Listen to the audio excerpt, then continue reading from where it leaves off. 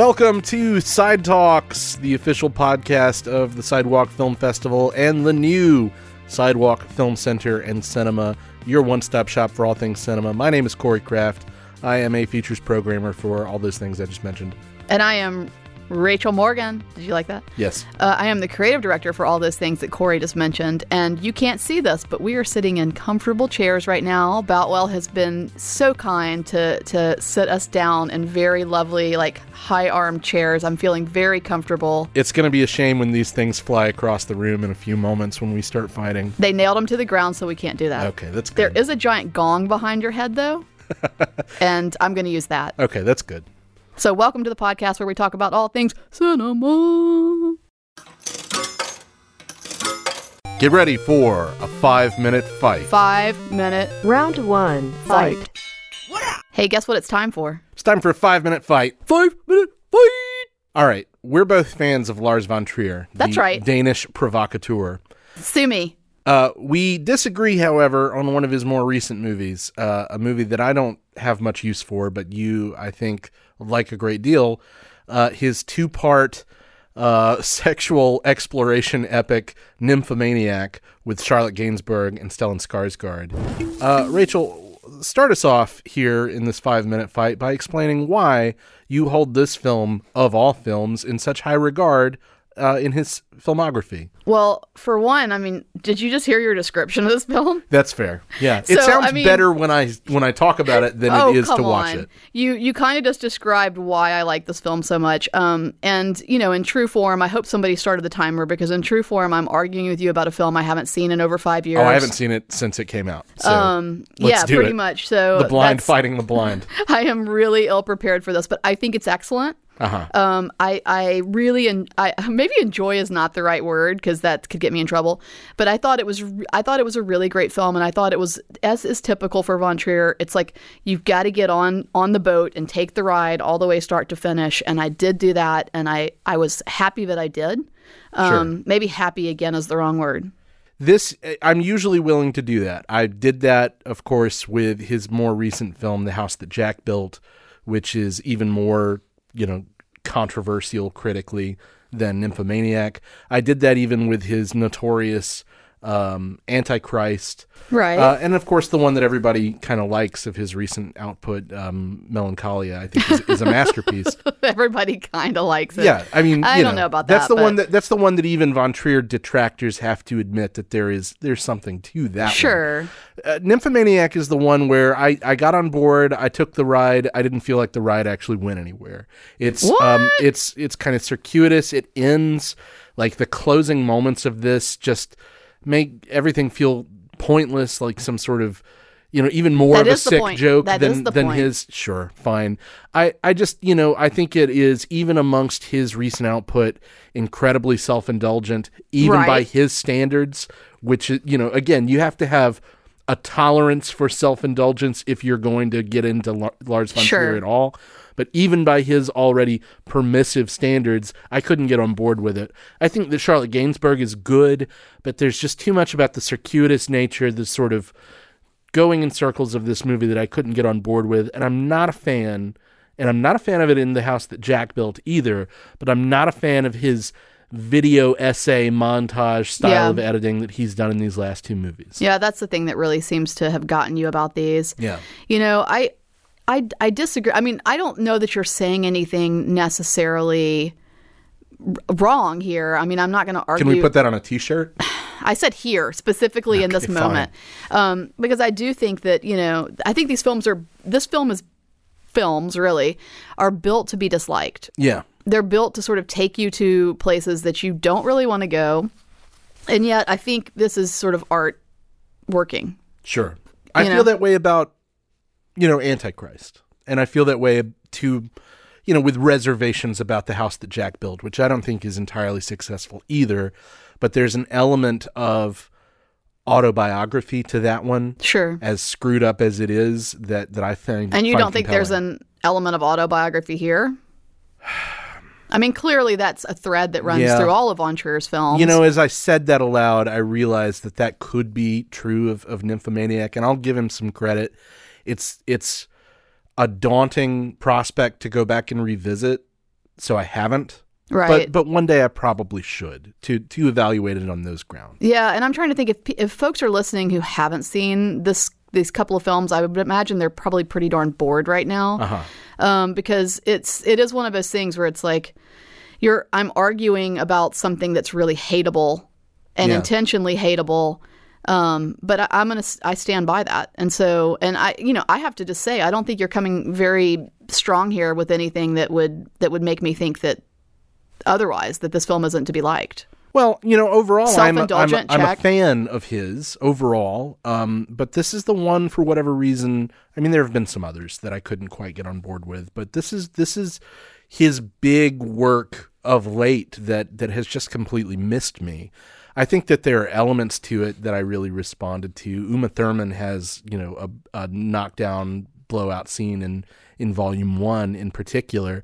And overall, as I recall, I think Volume 1 is slightly better than Volume 2. Okay. More engaging. I guess better is relative, right? I don't necessarily agree with that either, but okay.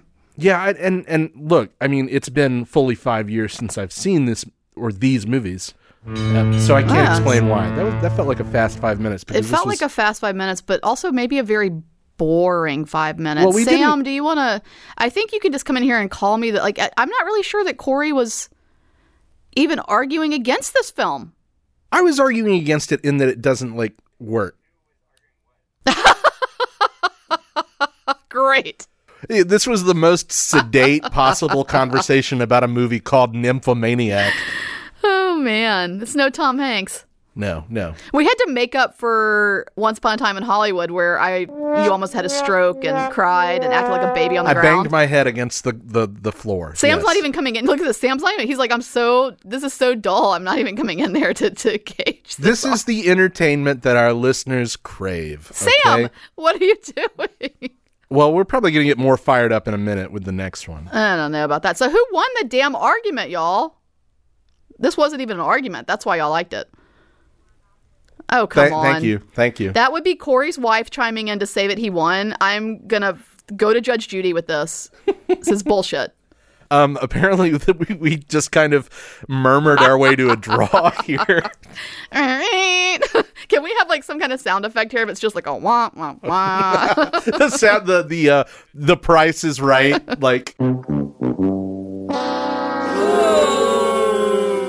Yeah. Or I bet we could find a good one from Nymphomaniac to put in there. Oh, next. And now, a look at what we're watching this week. So, Corey, what are you watching right now? So I want to talk about two films I just saw at the multiplexes. Both came out as we're recording it this past weekend. One I recommend pretty unreservedly, and the other, has a few issues, as critics have pointed out. The first I want to talk about is Hustlers, which is what if Goodfellas but with strippers, and J-Lo. I haven't seen it, but Hustlers I'm looking forward to it. Is terrific. It's written and directed by Lorene Scafaria, a director whose previous film, Seeking a Friend at the End of the World, that's the only one of hers that I've seen. She also did a film called The Meddler. This is a step forward, as far as I can tell, in ambition and in scale.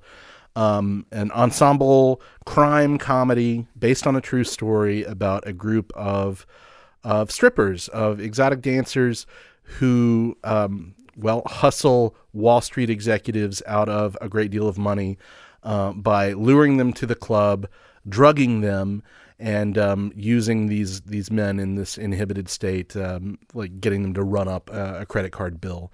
It's a pretty sharp commentary on the 2008 financial crisis, and explores this sort of underrepresented community of women, right, who are struggling to make ends meet, and what happens when they push their luck too far, because it is a true crime story that charts their rise and fall. The lead of the film is Constance Wu, who you may recall was the lead of Crazy Rich Asians. She's very good in this movie, but the takeaway, as you mentioned, is Jennifer Lopez, who is truly extraordinary.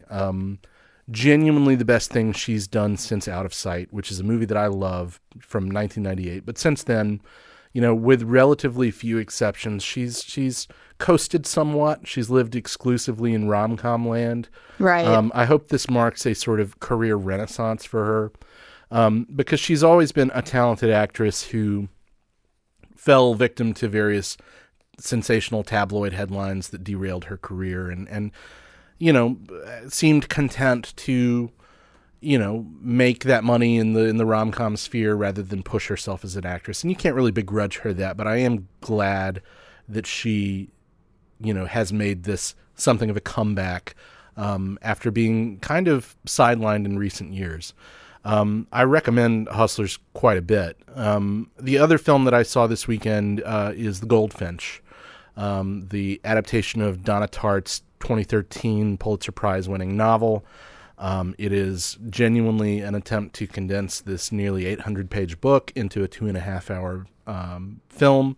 It's not a book that I've read. I'm reading it now, in fact. Supposedly a very good book, though, yes. Supposedly a very good book. A lot of people agree and have purchased this book because it's like a major bestseller. And this was a highly anticipated adaptation that doesn't really work, as you can imagine from how I just described it, an attempt to, condense this sprawling novel into a film. Just interject really quickly and say that you're saying this film doesn't work, and I haven't seen it. Yeah. But I would go ahead and 5-minute fight it just to be positive because it does include a performance from my wife Nicole Kidman. Am I correct? And you know what? The performances are not the problem with this movie. Well, of course not. So thank you for saving your own ass by saying that. But I can't imagine it's as bad as everybody's saying it is. It's not. It's not at all. It's a movie that doesn't work, but it has so many wonderful individual moments within it that, I think I liked it a lot more than most people seem to. Some of the reviews are calling it this sort of unqualified disaster. They wanted to hate it.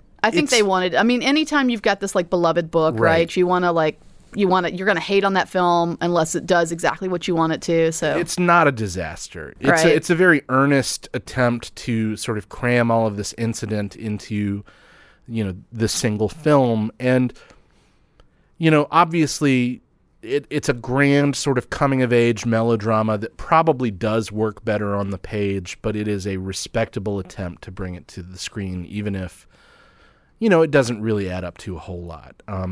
You can definitely see the seams here, but it's beautifully directed. The cinematography is by Roger Deakins, so it looks good. And the performances, with a couple exceptions, are all really strong. I actually think Nicole Kidman's very good in it, in a somewhat limited role. That's right. Keep going down that path. And Jeffrey Wright in a supporting role is also really good. And I thought the leads, Oakes Fegley plays the younger version of the main character Theo, and Ansel Elgort, the lead of Baby Driver, plays the adult version. I think they're both very good as well. No surprise there, right? No surprise there. So I imagine this is a movie that's going to be disappointing a lot of book readers, but as someone without that attachment, I think I was able to see it as the noble failure that it is. It's not a disaster. It's just a movie that doesn't really work, and those happen sometimes. Sure. Well, I will just add that I was talking to, I haven't seen Hustlers, is that right? Yeah. Haven't seen it yet. I'm going to see it Wednesday night. I will check back with you. Everybody's telling me I'm going to love it, so we'll see what goes on. But I was talking a little bit to Melody Sisk, who's, of course, a friend of the festival and a filmmaker and has done some of our interviews for us on the podcast. And she mentioned that she thought that, first of all, it's excellent. She agrees with you. But that J-Lo looks like she really smells really good. And so I do think that your segment here, because I can tell you right now that I guarantee you that Nicole Kidman smells really good too, that this is like two films with people who smell really good. That should be in your podcast segment. There we go. What have you been watching? Okay, so I am pathetic and haven't really much left the cinema since we've opened the doors. And I'm looking forward to getting out into the general public this week and going to see Hustlers. But I just kind of want to talk a little bit about Norma Rae, which we screened. We screened I'm just very proud to say, as part of a Labor Day sort of triple feature where we screened 9 to 5 and Norma Rae and Office Space, all films, venting about work, so to speak. And was really taken because I haven't seen Norma Rae in years. It's been a while. It was a film that I saw as a kid and just thought, who knows what my child brain thought about Norma Rae, except that, boy, factories are tough and I don't want to work there. That's probably about was my takeaway. Yeah. But rewatching it, sort of, first of all, just a shout out to being able to screen stuff on DCP. It just looked really, really amazing. Actually, that's the other thing, is having seen it as a kid on probably HBO Showtime or something, and then revisiting it again probably on DVD. Have not seen it in the theater, and seeing it in the theater on that format was gorgeous, amazing, interesting. Felt like it was the first time I'd seen it, all of it. But I love how much, sort of two other takeaways, which is that I love how hard Sally Field is working in this. I mean, I just feel like this is the era for her when she's really, really wanting to just be the greatest actress who ever lived. And I mean that with all due respect. Like, I don't mean that in a negative way. Like, she's just working really hard. And I kept thinking, man, that's... Like, I feel like the way that and not just how hard she's working in terms of like her character works, but I mean how hard she's working as an actor, right? And I'm thinking her sort of grabbing her mom and pulling her mom out in that opening scene, my mom's death, and sort of taking her to the manager and the whole thing. That's how hard I work to teach. I work that hard teaching and trying to get my students to listen to me with about as equal results as Sally Field has in that. Not as an actor, but as her character, Norma Ray has in that scene of getting anybody to listen to her. So I really loved that because I related. And then second of all, what a great relationship that she has with Beau Bridges, in the sense that it's really the sort of traditional role flip, where, I mean, he's clearly sort of on her ass and all those kind of things, but there's this like moment where she's clearly has this interest in, the union organizer, and maybe interest is just, I'll leave it at that. Yeah. We're not really sure where that's going at that moment. Really at all, probably in the film. And she sort of has this conversation with her husband in their bedroom and says, he's basically asking her, like, have you slept with this guy? And she's like, no, but, he's in my head. And there's this sort of like conversation between them that I thought was just such a lovely portrayal of a marriage in a particular way that I hadn't, it sort of seems so unique. And then they sort of get in bed, and there's this conversation that he has with her about how he doesn't really have anybody else in his head and how he's going to see her grow old and da-da-da-da. And she sort of like leans in and sort of holds him. And I just thought, what a lovely moment that I had forgotten about and wasn't expecting, and is so unique to that film. And I thought was really lovely. That's a degree of emotional honesty that American film doesn't really touch anymore. Right. Unique to that era of New Hollywood, which Norma Ray comes in the closing days, I guess, of New Hollywood in the late 70s. But what a refreshing thing it must be to see a movie specifically geared towards adults functioning on an adult level. Not to, be too critical of current output, but I mean, look around us. You know what I mean? You don't get, this is the old man thing to say, I guess, but you don't really get movies like that. You're grandpa in the armchair right now. I am grandpa Literally in the armchair. Grandpa in the armchair. But I feel like it is justified here. Yeah, it was enjoyable to see that film again, and that's what I'm watching. And now, fast film terms. Hey, Corey. Hey, Rachel. Guess what it's time for? Fast film terms. Fast film terms. All right. So I got one for you. What's Okay. a cookie? A delicious baked treat. Why, yes, it is. But it's also something else. Do you know? I don't actually. So it's a sort of a tool that you would use for lighting, and it's to be as reductive as I possibly can. It's just you can cut shapes out of, and of course these come pre-made, but you can cut shapes out of basically a piece of like wood, even we would do it. It's not like a gel. No, we would do it in film school all the time and cut it out of foam core. And you can make sort of homemade cookies. And we would cut it out of foam core, but you can, of course, buy them. And you basically, when you put light through it, right, it casts a shadow on the wall. So you could do this to create, the look of something pattern on a wall. Oh. And if you adjust focus, you can kind of soften it and change the look of it. And my understanding is that that cookie is short for Cucaloris, which is a film festival with good friends of ours in Wilmington that we like a lot. No kidding. Named after the Cucaloris, which is a.k.a. the cookie. Well, how about that? I had no idea of this. Fast film terms. Huh. What's this shit? You just came right out of the gate singing. Yeah, because you won't do it. You won't throw down and sing what's the shit. Yeah. So you leave it to me. So I'm on the tread. Okay. I'm at the gym, clearly, on the tread. And first of all, let me just get this out of the way, because I've got a little time on this one, because you're going to get it right away. Okay. You know what annoys me? I can only hazard a guess. Well, I'm annoyed by the hot girl at the gym who's been back. She's got her racer back on. Like, yeah. I've gotten past it though. I'm annoyed with the juicers that, are like, and dropping weights and farting on me. I'm annoyed with that. I'm annoyed with just being at the gym. But I'm also annoyed when like a freaking Olympic marathon runner gets on the tread right next to me and just starts going to town. Like, it's effortless. Like, she's basically eating a Snickers bar while she's like running on the treadmill, like at like lightning fast speed. And I'm overdoing I'm clearly not running. But anyway, so that's happening. There's people all around me, and there were plenty of free treadmills, by the way, but instead she gets on the one right next to me and just really shows me up.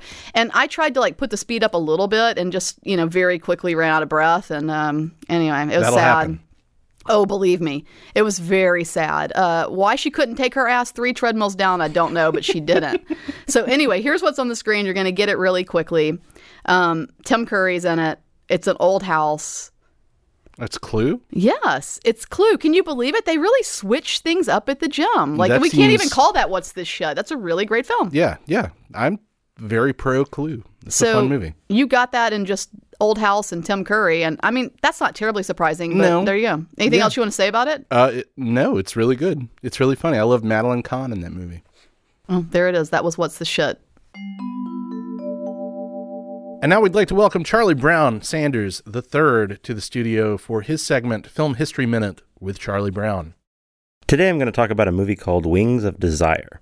Released in 1987, directed by German director Wim Wenders, and has been called an art film for the masses.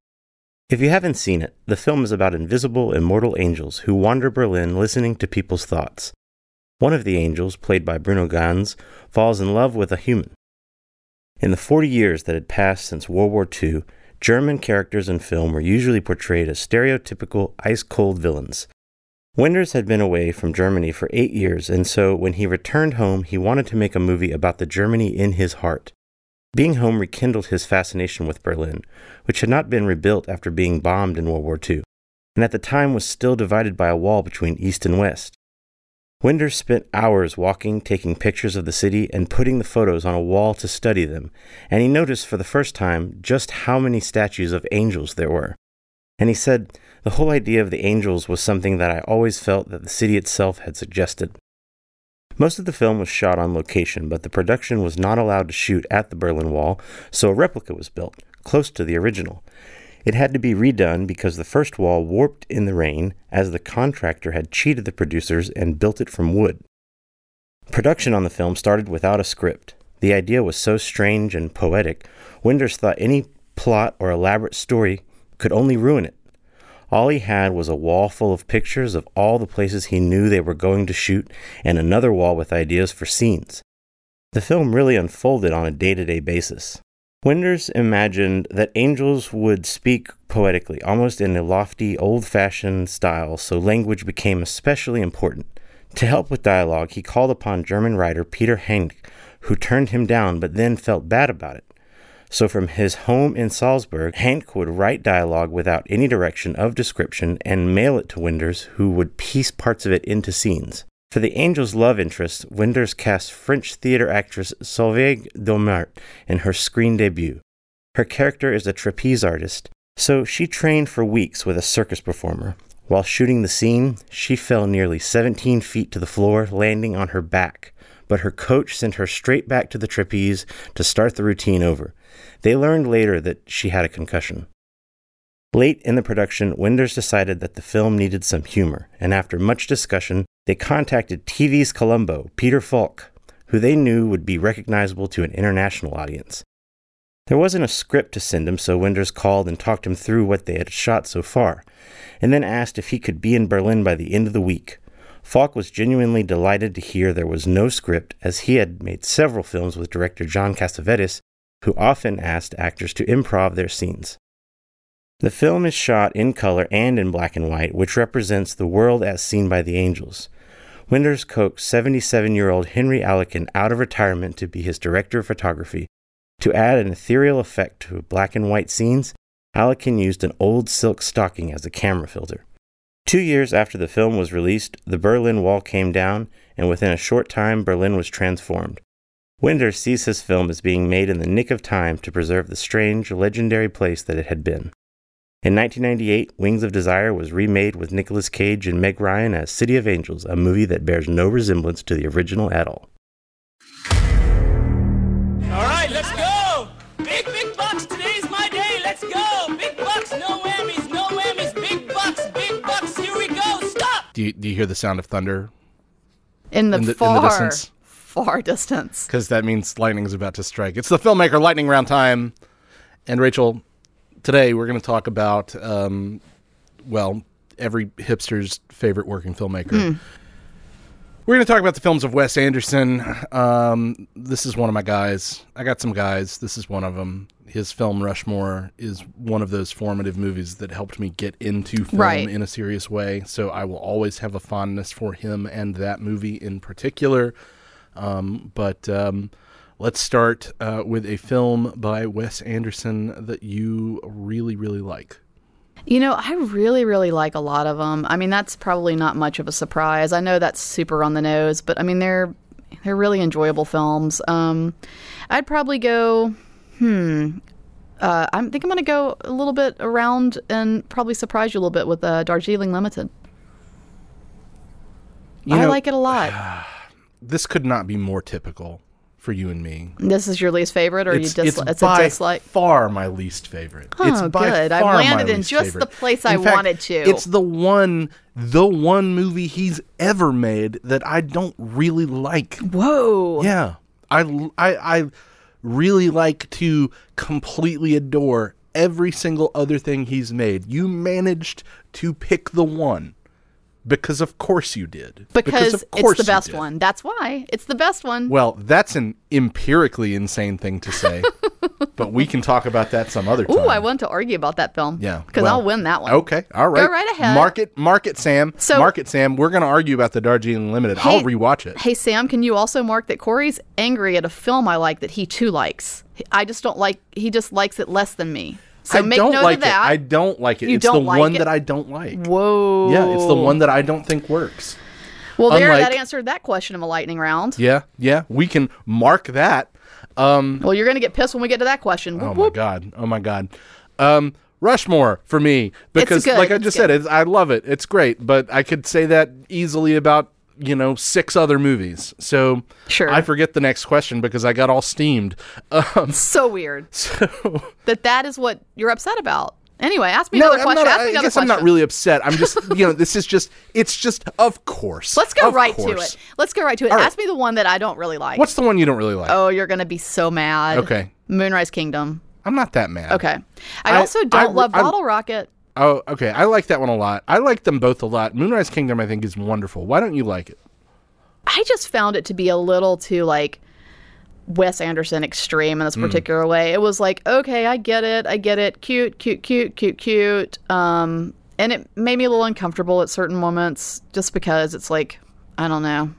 It's just icky. It gets too much. It's like, I like pancakes and I like syrup. And you can just keep holding that syrup over the pancakes and keep going and ruin my pancakes for me. Yeah. That doesn't make me that mad. If you had said Rushmore or Tenenbaums or Grand Budapest Hotel, I'd be furious. But those that are one, great films. Yeah, that one doesn't bother me that much. It doesn't have the edge that those have, right? So it's missing a little bit of that edge, I think. It does and it doesn't. I mean, it has it doesn't have quite the same edge. You're right. Did you hear that? Those. Somebody make note. Oh my God! Just deal with it. Okay. Next question. A movie of his that you think you need to revisit. Probably Bottle Rocket because it was one of the first ones I saw, clearly, because it's his first film, really, and or first feature, I should say.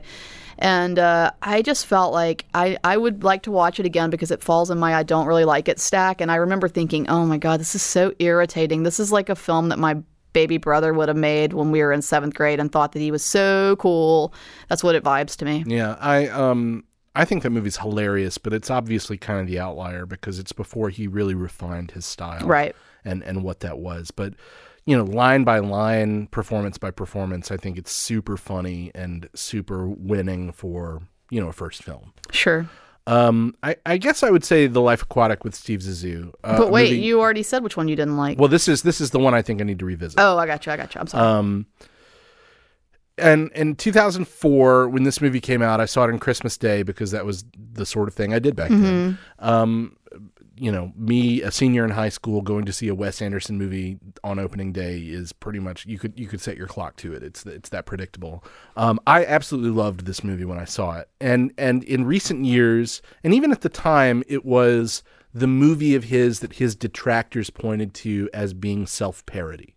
Like he's lapsing into this sort of overwhelming style over substance thing. He's certainly not turned away from that. I mean, I don't think you could accuse something like The Grand Budapest Hotel, which is overall, I think, a far more successful movie, as being particularly different. But that movie, in retrospect, feels...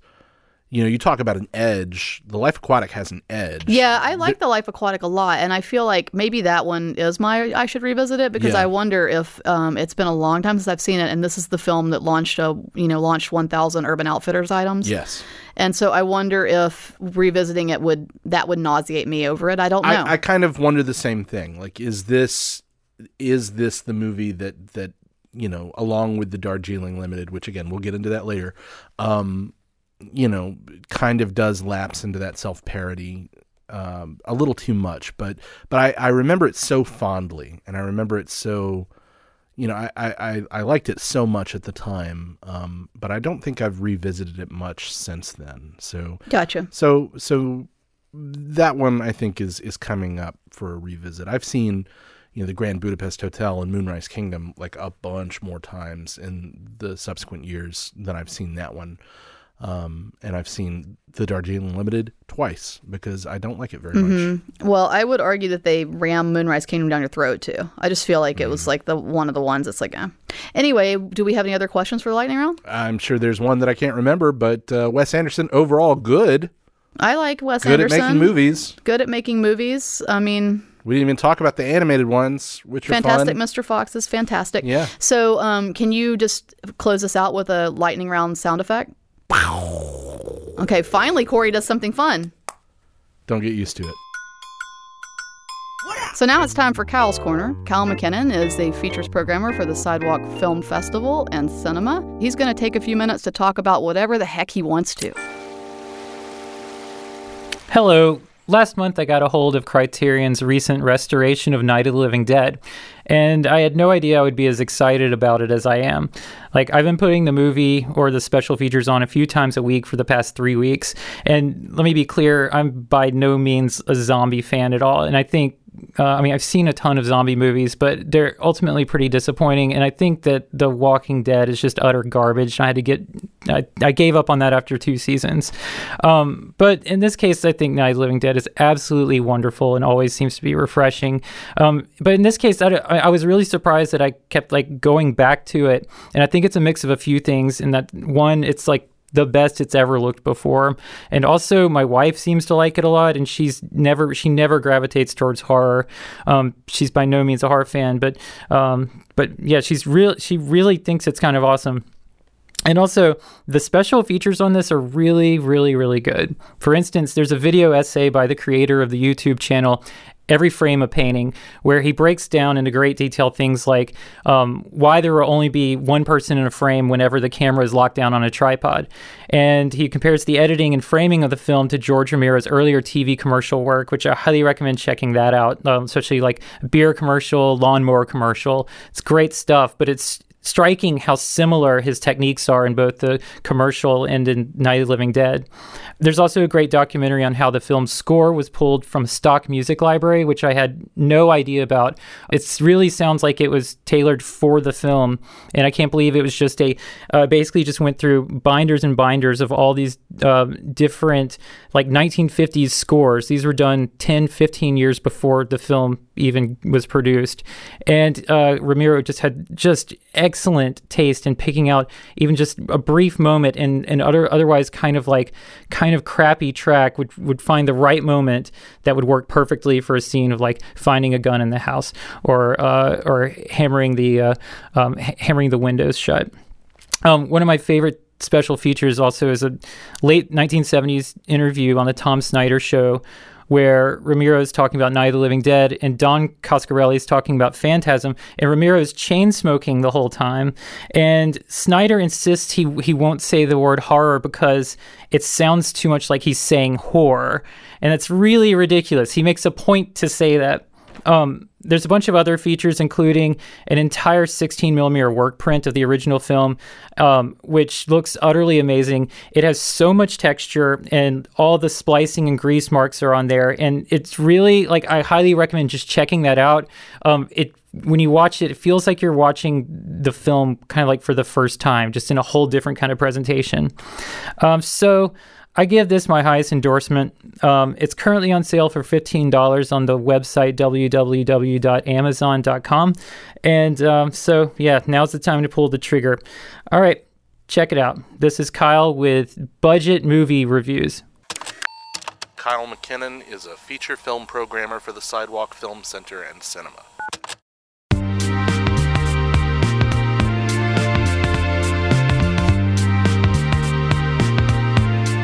So it's that time. It's that time, Corey. It's that time to wrap up and, let our 10 listeners go about their day.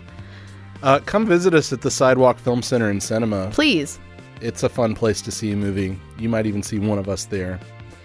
Yeah, you're probably going to. And we're your own cinematic. And this one, by the way, is going to be more appropriate than probably any other your own cinematic outro we've ever done. All right. Your own cinematic Dr. Drew and Adam. I don't know that reference. Okay, you need to look that up. Okay. All right. If you know that reference, you'll totally get it. It's like an MTV thing, right? It's like an MTV thing. Okay, yeah, that got passed. Well, we're your own Dr. Drew and Adam. Sure. So thank you for listening, and thank you so much to Boutwell Studios for making us sound good and for putting a gong in the room. Yeah, that's really key. That's really key. And for our nice chairs with like armrests. Like, this is awesome. Yeah, like I said, I think off mic, we're like the McLaughlin group now. We're just very classily talking about this stuff. Agreed. Thanks to Splash 96 for our great theme song. Always. And check us out on social media at Sidewalk Fest on Facebook, Twitter, Instagram, where you'll see news about what we're playing at the Sidewalk Cinema, which we are, actively doing now all the time. Sidewalkfest.com. Bye. Boutwell Studios Podcast Division. Your words, our expertise.